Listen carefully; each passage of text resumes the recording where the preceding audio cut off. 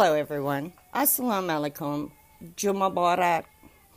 I would like to talk about the bombings in Yemen in the last 2 weeks that have killed in excess of 60 children with U.S. and U.K. bombs. This is a war crime. This is unacceptable. While the rest of the world tucks its children into bed at night, the Yemenis are burying theirs, never to be seen again. We, as citizens of the world, we have to wake up, stand up, and speak up against the atrocities being committed in Yemen. This is a landlocked country. The borders are secure by Saudi Arabia. The harbors and the ports are being controlled by Saudi Arabia and the UAE.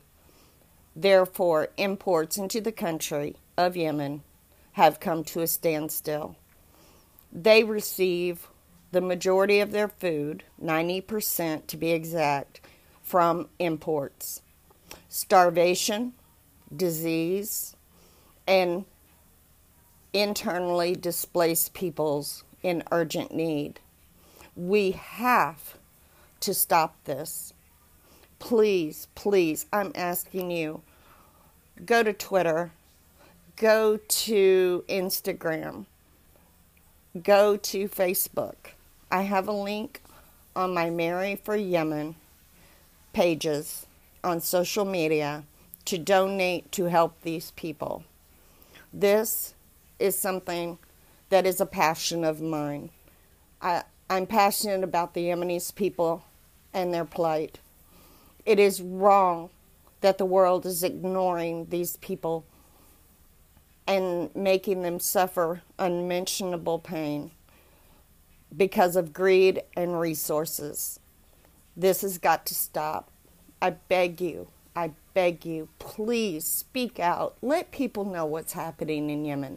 This has gone on way too long. We are 3.5 years in to this war. And what is the end goal? No one knows. But as this is happening, the people of Yemen are dying.